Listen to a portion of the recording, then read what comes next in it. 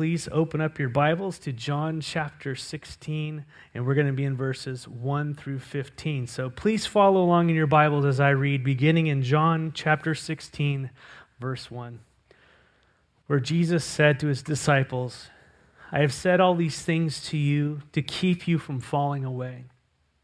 They will put you out of the synagogues. Indeed, the hour is coming when whoever kills you will think he is offering service to God, and they will do these things because they have not known the Father nor me. But I have said these things to you, that when their hour comes, you may remember that I have told you them. I did not say these things to you from the beginning because I was with you. But now I'm going to him who sent me, and none of you asked me, 'Where are you going?' But because I have said these things to you, sorrow has filled your hearts." Verse 7, "Nevertheless, I tell you the truth. It is to your advantage that I go away, for if I do not go away, the Helper will not come to you. But if I go, I will send him to you, and when he comes, he will convict the world concerning sin and righteousness and judgment. Concerning sin, because they do not believe in me. Concerning righteousness, because I go to the Father, and you will see me no longer. Concerning judgment, because the ruler of this world is judged." Verse 12, "I still have many things to say to you, but you cannot bear them now. When the Spirit of truth comes, he will guide you into all truth, for he will not speak on his own authority, but whatever he hears he will speak. And he will declare to you the things that are to come. He will glorify me, for he will take what is mine and declare it to you. And all that the Father has is mine, and therefore I said that he will take what is mine and declare it to you." Let's pray. Father, I want to thank you once again to be gathered with my brothers and sisters in your word. And we ask, Lord, that your word would not just fill us with information, but would penetrate our hearts and change our lives and cause us to worship you and to follow you deeper and more profoundly this day and this week. We love you. We thank you for this time together. And it's in your name we gather and we pray. Amen. Chapter 16 is continuing Jesus' farewell speech to his disciples, which spans basically from chapter 13 of John through chapter 17. And as we've already mentioned, it's past midnight. It's probably early in the morning, and Jesus is just hours away from being betrayed, tried, and crucified. And Jesus is getting ready to die. As he's getting ready to die, he is preparing his disciples for his departure. And in addition to reminding them of his love for them and the promise of the Holy Spirit, which he keeps reminding them of, Jesus prepares them for the persecution that is going to be coming shortly after his death upon them. Jesus had told them in chapter 15, verses 8 and 9, he said concerning the persecution from the world that they would face, he said, "If the world hates you, know that it hated me first. If you were of the world would love you as its own, but because you are not of the world, but I chose you out of the world, therefore the world hates you." And then quickly after reminding them of the promise of the Holy Spirit at the end of chapter 15, he says in chapter 16, verse 1, our text today, he says, "I have said these things to you to keep you from falling away." Up until this point, Jesus had protected his disciples from much persecution. He had taken the brunt of it himself, and he was about to take the full weight of it shortly. But as you know, if he had not told them what was coming, they would fall away. And that was Jesus' main concern, that if this sudden persecution would come upon them after Jesus depart, that their faith would falter. And Jesus, knowing that, he speaks to them, caring for them, loving them, telling them what is headed their way. And the purpose for that is that they would not be like these superficial believers who would not endure, but would be those true believers who endure the persecution of the world and still bear fruit. It was interesting because Jesus likened the people who did not endure under persecution to a seed that started out like on rocky ground and it didn't have its root. In Matthew 13, verses 20 through 21, he says about those who don't endure persecution. He says, as for what was sown on the rocky ground, this is the one who hears the word and immediately receives it with joy. And so there's an emotional response to Jesus or to God, and yet it has no root in himself. See, it's superficial. How do we know that? That it only endures for a little while. And when tribulation or persecution arises on account of the word, immediately he falls away. You know, many come to seek after Christ. They hear a message about Jesus, and there's this emotional response. And they desire the blessings of God, the forgiveness of God, and all that is in Christ Jesus, which is beautiful on that side of things. But they do not want and they do not accept the cross of Christ. And sadly, that's because a crossless gospel has been preached, a gospel without suffering, a gospel without self-denial, a gospel that is self-centered and all about that person and their felt needs instead of the glory of God, which is personified, obviously, in Jesus Christ, who gave up and denied himself and even went to the cross to fulfill the Father's will. And so we as disciples are to follow him in that way. And a Christianity without suffering, without self-denial, where we are taught to identify and relate to the world in the name of a false love and to have unity with the world, it's to our shame often, because we think that somehow by loving and embracing this world and its values and its practices, that by embracing those things, we actually find out, if I could reverse that, by embracing those things, we actually find out that those things are an affront to Christ, the very things that he died to redeem us from, and yet the church just takes it wholeheartedly that we're just to be one with the world. And the Apostle James says to this, he says, you adulterous people.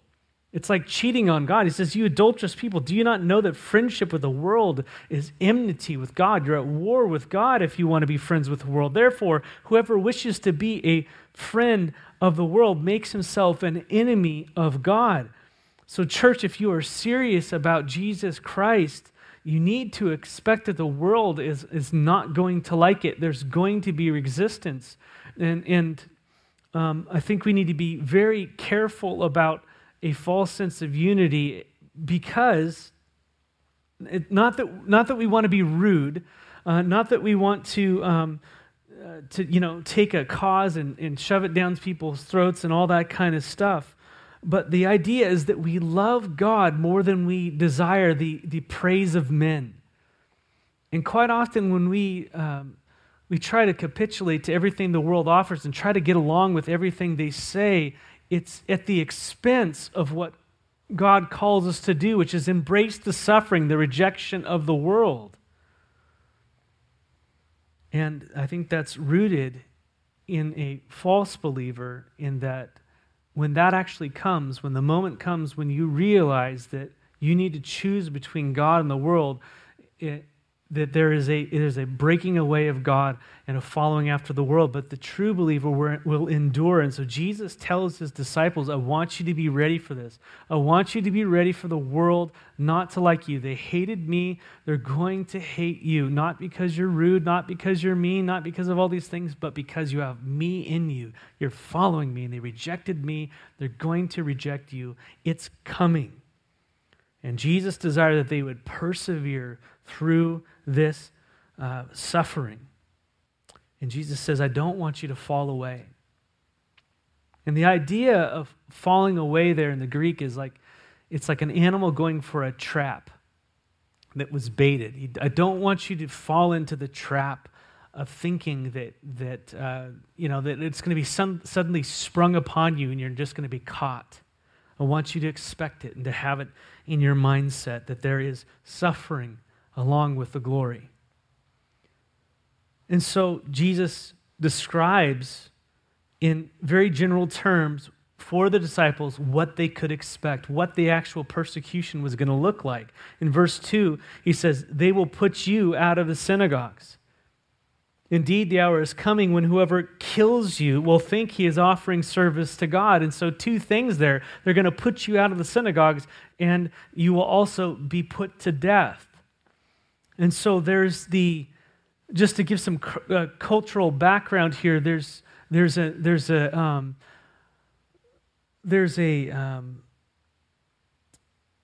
disfellowship that happens. There's an excommunication that would happen in the disciples. And for a Jew in that day to be excommunicated from the synagogue wasn't simply just to, hey, you can't come to church here anymore.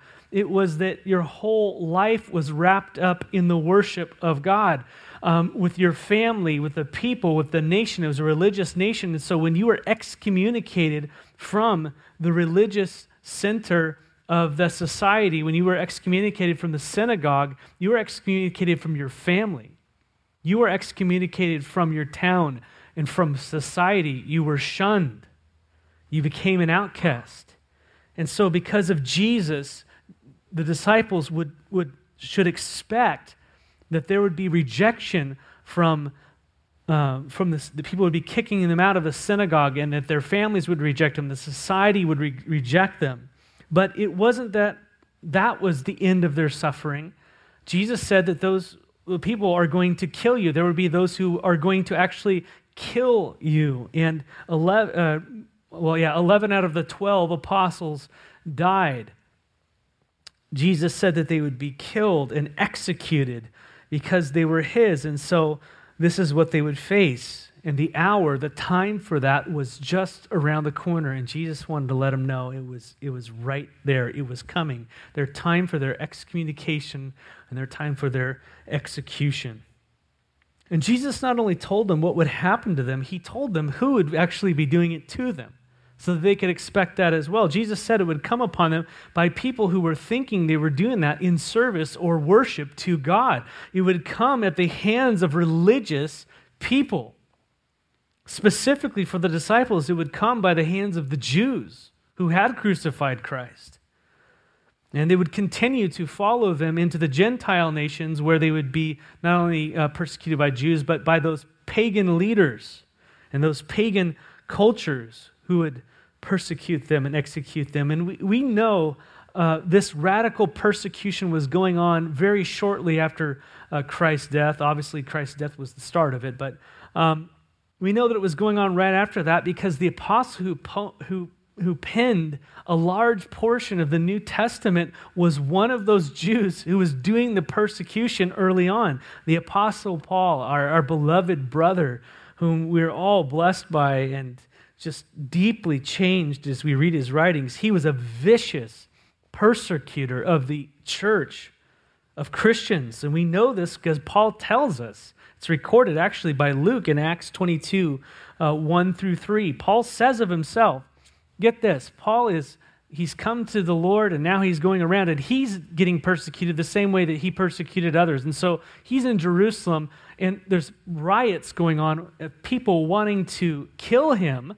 And the Romans had to step in between the masses and Paul is standing there in Jerusalem, and he starts to preach to them and trying to relate to this crowd and say, listen, I was one of you, I understand. And this is what Paul says here in Acts 22, 1 through 3. He says, I'm a Jew, born in Tarsus in Cilicia, but brought up in this city in Jerusalem, educated at the feet of Gamaliel, which was one of the obviously most esteemed rabbis there, according to the strict manner of the law of our fathers, being zealous for God, as all of you are this day.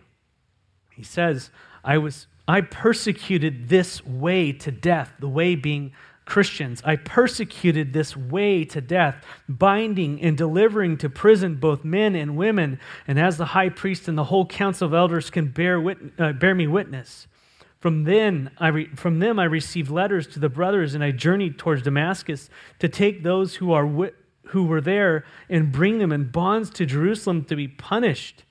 And so Paul is just letting this crowd know, listen, I was one of you, and not only was I one of you, I was more radical than any of you. I was on the front lines gathering up Christians and bringing them to death and to quote-unquote justice.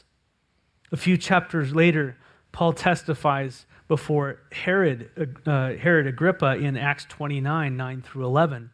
And Paul gives his testimony before him when he says, I myself was convicted that I ought to do many things in opposing the name of Jesus of Nazareth.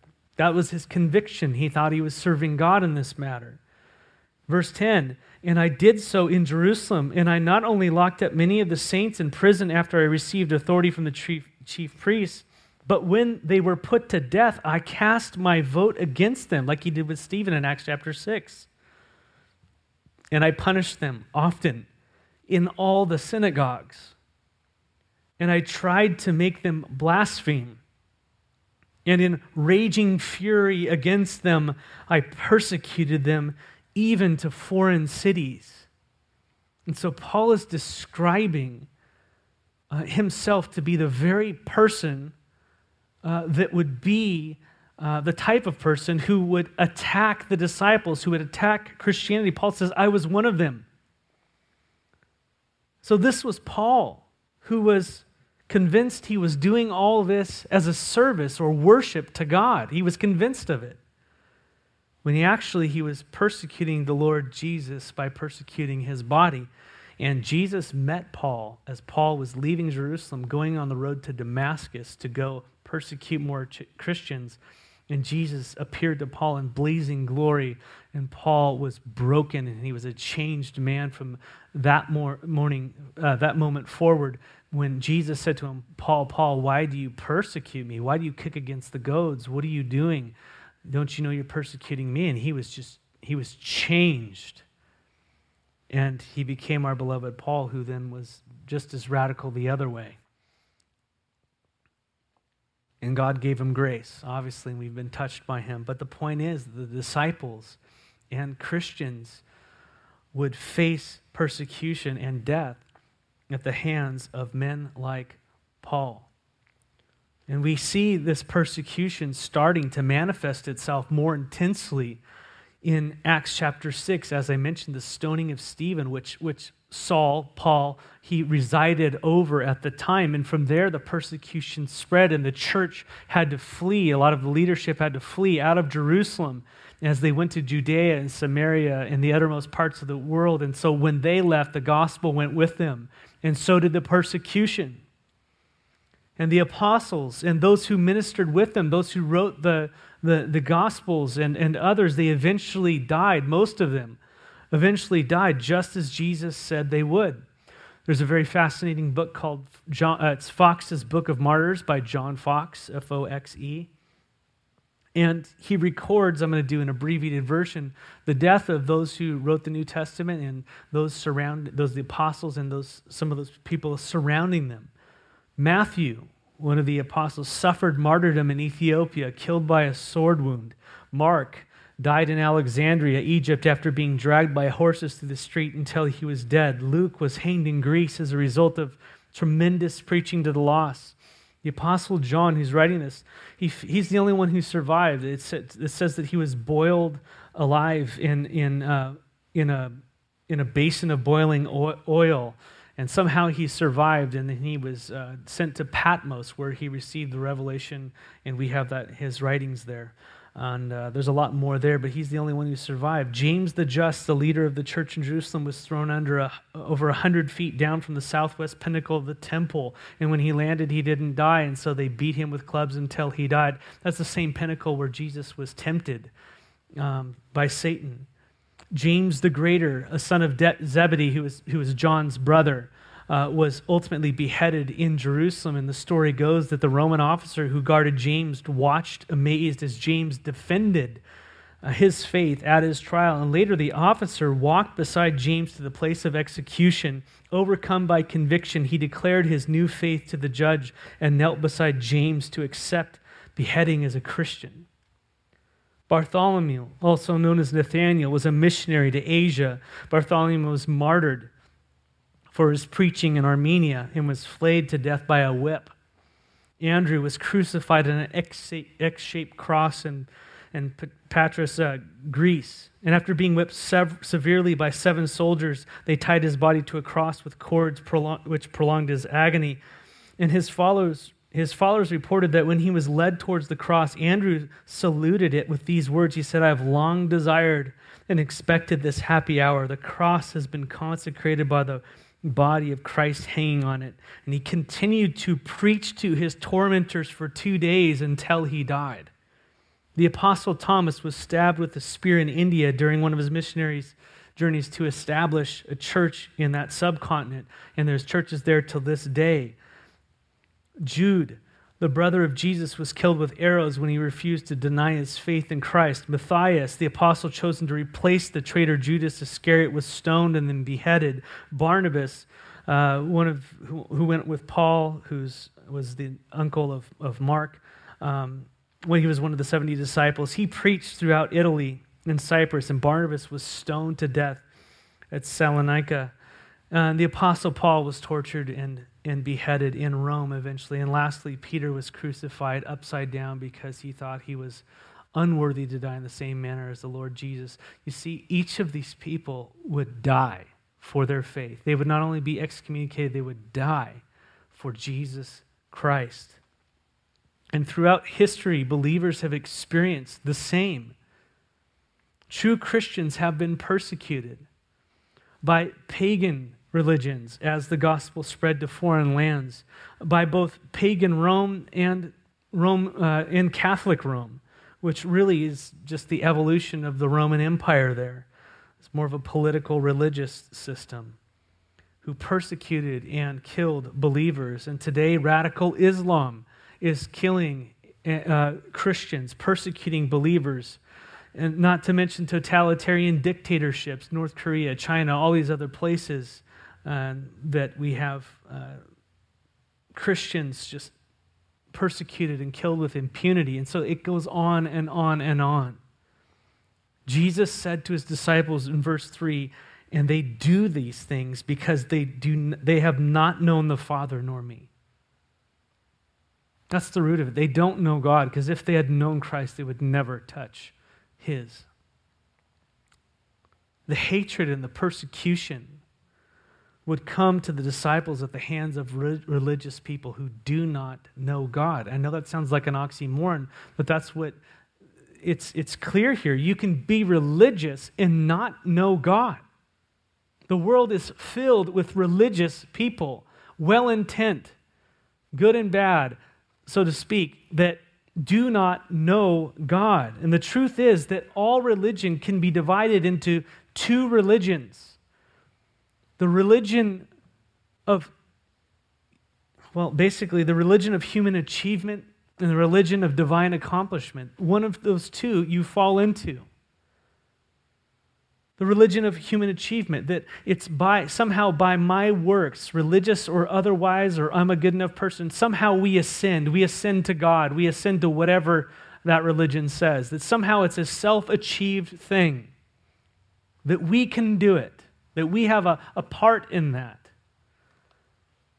And then there's the one true religion of divine accomplishment that says we are thoroughly unable by our works to ever do anything to ascend to God, but God descended to us and he sent his Son. He died on the cross for our punishment, for our sin, for our rebellion. He gave us his righteousness by his grace, and through faith in him, we are then lifted and we ascend in Christ. You see, Jesus paid it all to him I own. Sin had left a crimson stain, but he washed it white as snow. It is all Jesus. And now the things that I do as a believer in Christ are out of worship to him. They're a response to, not to earn something. When one realizes that they could never ascend to God on their own merit or something, they have to be driven to divine accomplishment. And we're going to talk about the Holy Spirit in just a moment and how he brings us to that place, realizing that our works are as filthy rags before God. But divine accomplishment, not human achievement. One or the other, you're in this morning.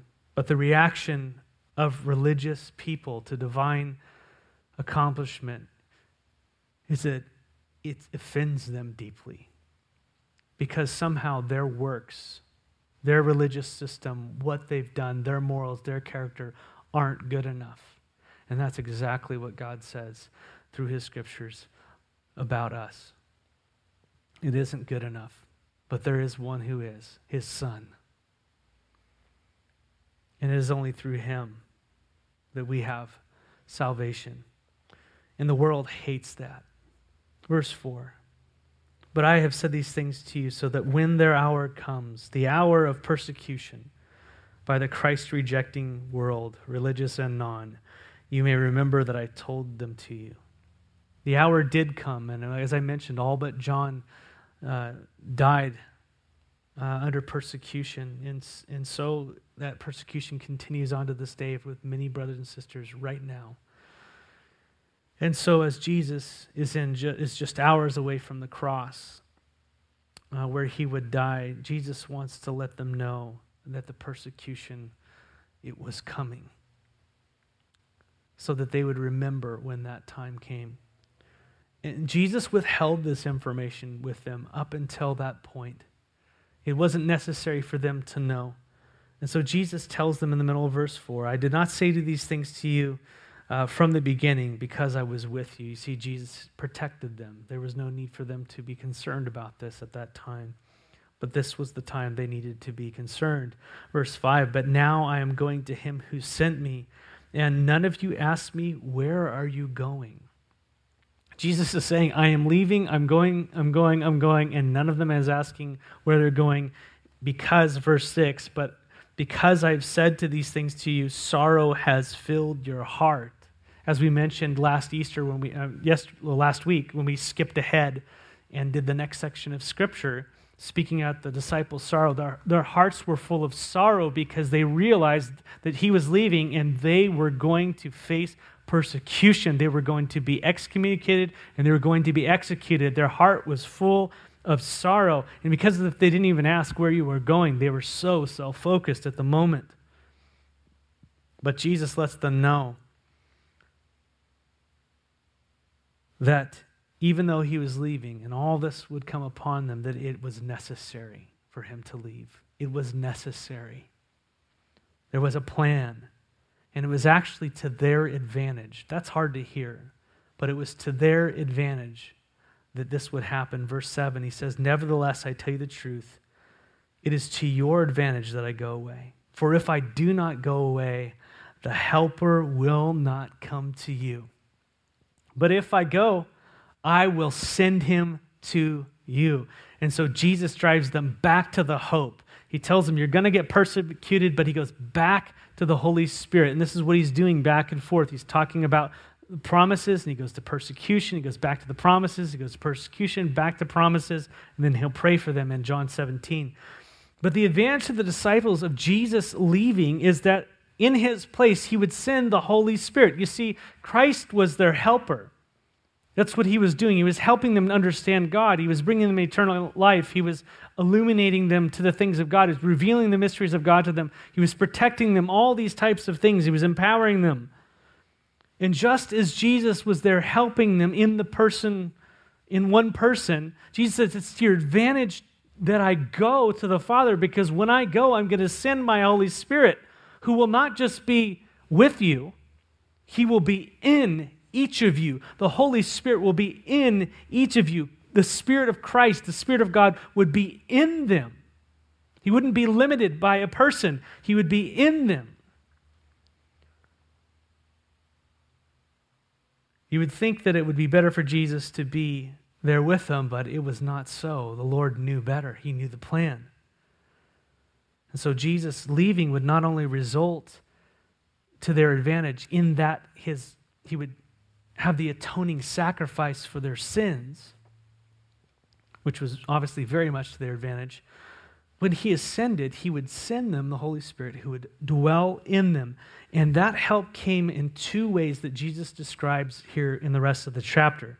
An external ministry of the Holy Spirit that they would experience, and an internal. It's all in one, but I'm dividing it up this way just for clarity.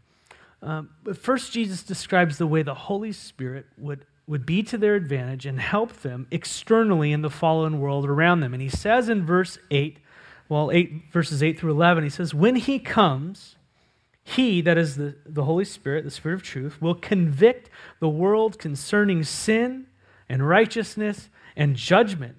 Concerning sin, because they do not believe in me. Concerning righteousness, because I go to the Father, and you will see me no longer. Concerning judgment, because the ruler of this world is judged. And so Jesus describes three external effects of the ministry of the Holy Spirit upon the world around them when the Holy Spirit comes. This is what would happen. The three are that he would convict the world of sin, of righteousness, and judgment. What does that mean?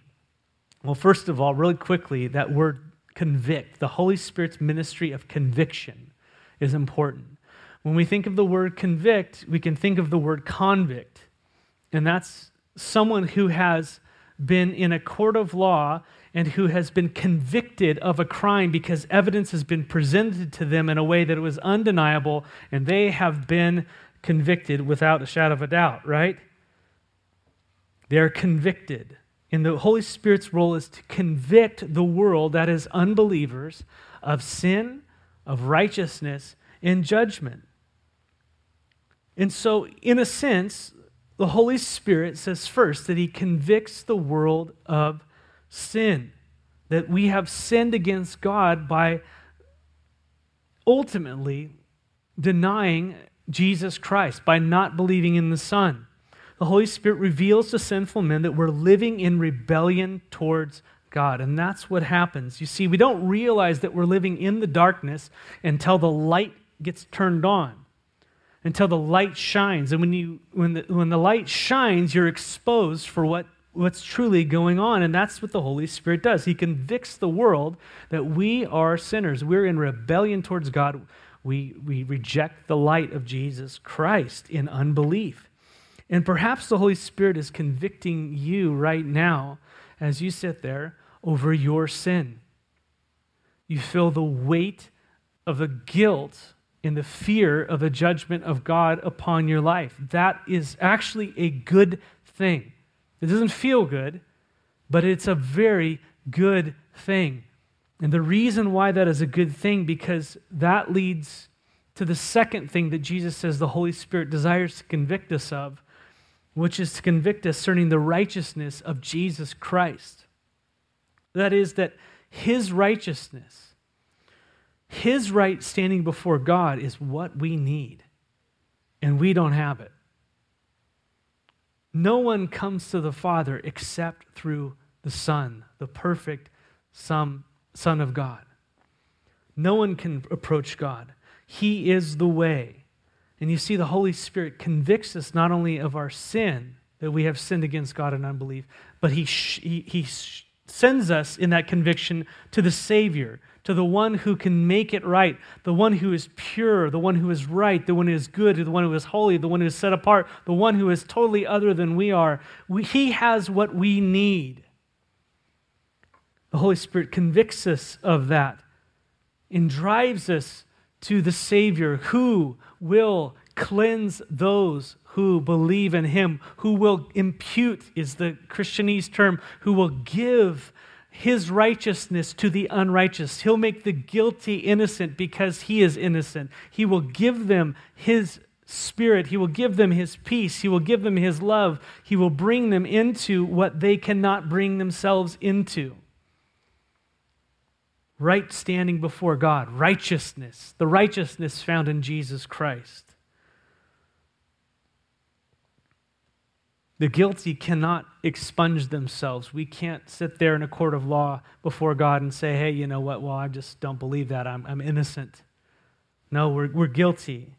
And God's remedy is that he sent his Son as the judge of the universe to die on behalf of people who don't deserve it, that they would believe that his Son would receive the penalty and that we would go free, not free to sin, but free to be his sons and daughters adopted into his family. What love is that?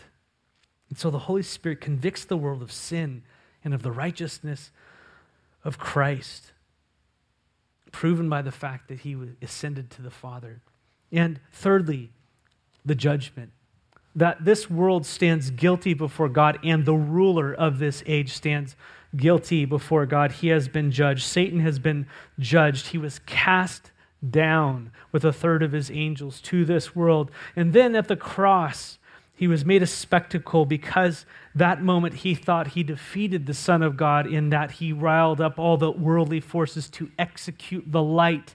But in that moment where he thought he had victory in executing the Son of God on the cross, it came out to be his greatest defeat because that was the means that God used to redeem all those who were under his control and under his power. And although Satan is judged and he is made a spectacle, has been made a spectacle, he roams for a season and he desires to quell the work of the Holy Spirit in convicting, and he blinds those in this age. He might be blinding you right now to the fact that Jesus is the light.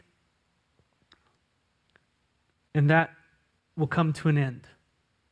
That will come to an end at the end of the age, when Christ will take him and cast him into, will command that he get taken and cast him into the lake of fire where the beast is, the Antichrist is, and all those who reject Christ will spend an eternity in a just punishment.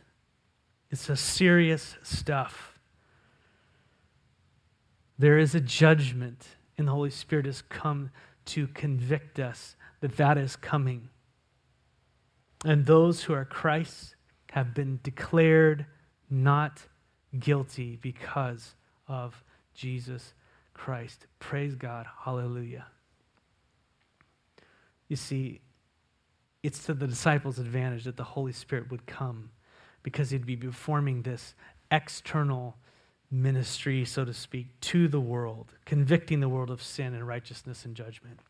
And so there's that external ministry of the Holy Spirit. And then lastly, as we get ready to close here, in verses 12 through 15, Jesus points out the internal ministry, the benefits, the advantageous aspect of the Holy Spirit coming to the disciples, how it would minister to them. And in addition to the things we've already gone over in John, like in John 7, 37 through 39, that the Holy Spirit would give them eternal life, the promise of the Spirit giving them eternal life, that the Holy Spirit in John 14, 16 through 17, it promised that he would indwell them permanently and empower them to be witnesses of Jesus, Acts 1:8 and John 15, 26 through 27 and so forth. There's just tons of promises. In addition to what Jesus has already said, he gives us three more basically in verses 12 through 15. Jesus says in verse 12, I still have many things to say to you, but you can't bear to hear them now. They didn't have the capacity because of the overwhelming sorrow in face of the persecution. They didn't have the capacity to hear truth at the moment. But Jesus said, you will. Verse 13, when will that happen? When the Spirit of truth comes, he will guide you into all truth, for he will not speak on his own authority, but whatever he hears, he will speak, and he will declare to you the things that are to come, and he will glorify me, for he will take what is mine and declare to you. All that the Father has is mine, and therefore I said that he will take what is mine and declare it to you. So really quick, those 3 points again as we close. The ministry of the Spirit, that internal ministry that Jesus points out here in the remaining of John 16. Verse 13 says, basically, first, the Spirit would guide them in all truth. You see, Jesus was their teacher at the moment. He was the one leading them in truth. He was the one revealing the ministries of God.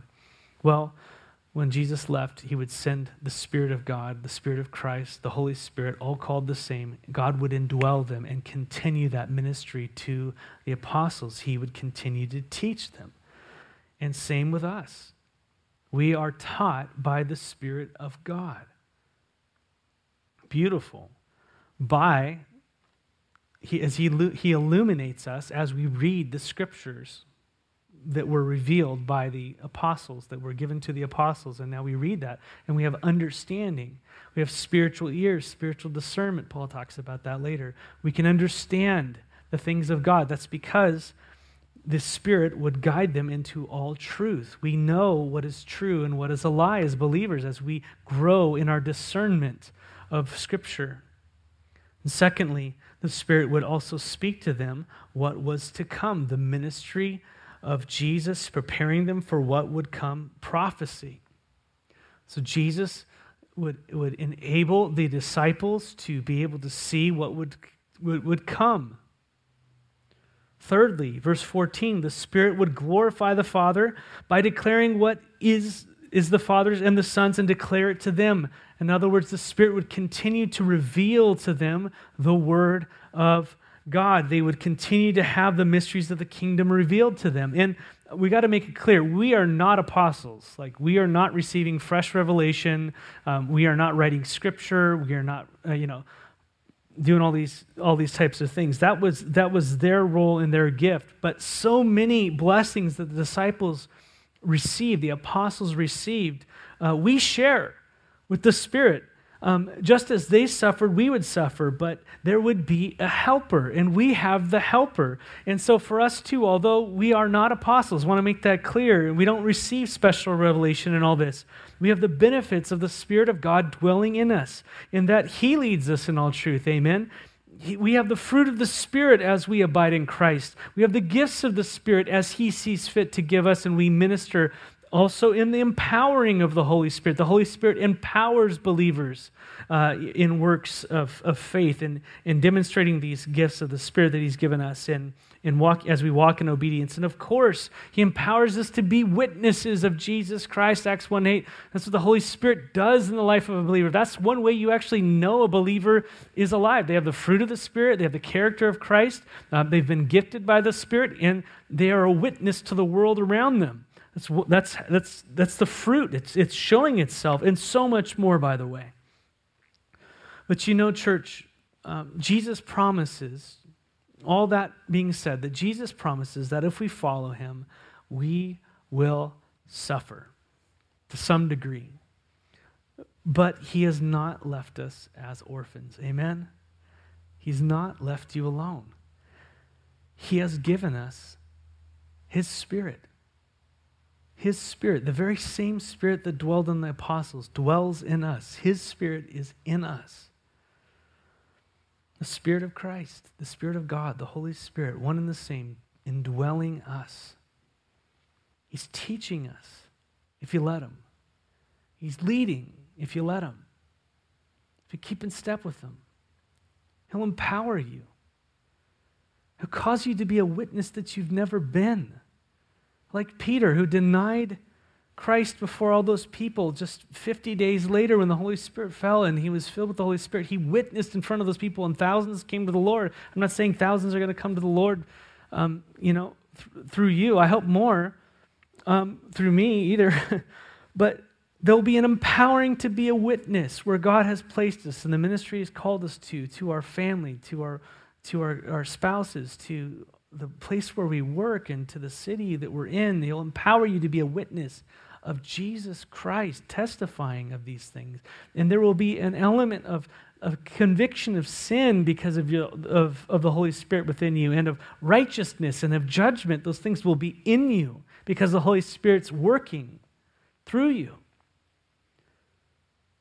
But there will also be backlash. And here's the great thing is that when there is that backlash, rejoice because great are your rewards, but also know, in addition to that the Holy Spirit is the comforter. And He promises to comfort you when the world rejects you. And He is the greatest comfort of all. He will comfort you. And I pray that you would experience that comfort, the comfort of the Holy Spirit this week, as you keep in step with Him, as you abide in Christ, as you abide in His Word, as you obey Him in the things He's calling you to, as you don't prioritize what men think above what God desires for you, as you embrace the cross in your life. I pray that you would experience His strengthening in your heart. And as this world rocks back and forth with everything that's going on, and we know that the Scriptures say that it's gonna continue this way and to greater intervals. I just think of Luke 21:28, where Jesus says, "We see these things, straighten up and raise your heads, because your redemption is drawing near." And that's what I pray for you, for me, that we would straighten up and raise our heads and put our eyes on Jesus this week, for our redemption draws near. The time is near, church. Whether he takes you home from coronavirus or cancer or whatever it might be, or he shouts and he brings us to his place. But may you be strengthened in the Spirit and be bold in these days and not shrink back and know that it could get difficult and expect that it will. And yet, we have the Holy Spirit. We have a helper until the day when we are face to face with him. Let's pray. Father, we want to thank you for your precious word. And Lord, my heart and my mind goes out to those who are experiencing persecution right now on this earth, Lord, in places that are much more difficult than we can imagine. And we pray as their brothers and sisters, Lord, that you would minister to them, you would comfort them, you'd strengthen them, you'd cause them to persevere in whatever this world has to throw at them. The world is not worthy of them. And I ask that your Spirit, Lord, would cause them to be bold witnesses in the midst of their suffering. And Lord, as we choose to follow you increasingly in a dark world and to embrace the cross, whatever may come, we pray that we would bring honor to your name and glory to your name. And that if you should choose to wait, to come and get us, Lord, the next generation would see an example of the Holy Spirit at work in broken, undeserving people, and they would see you alive in us. May you have all the glory and all the honor from all of it. And we ask these things, Father, in the name of Jesus. Amen.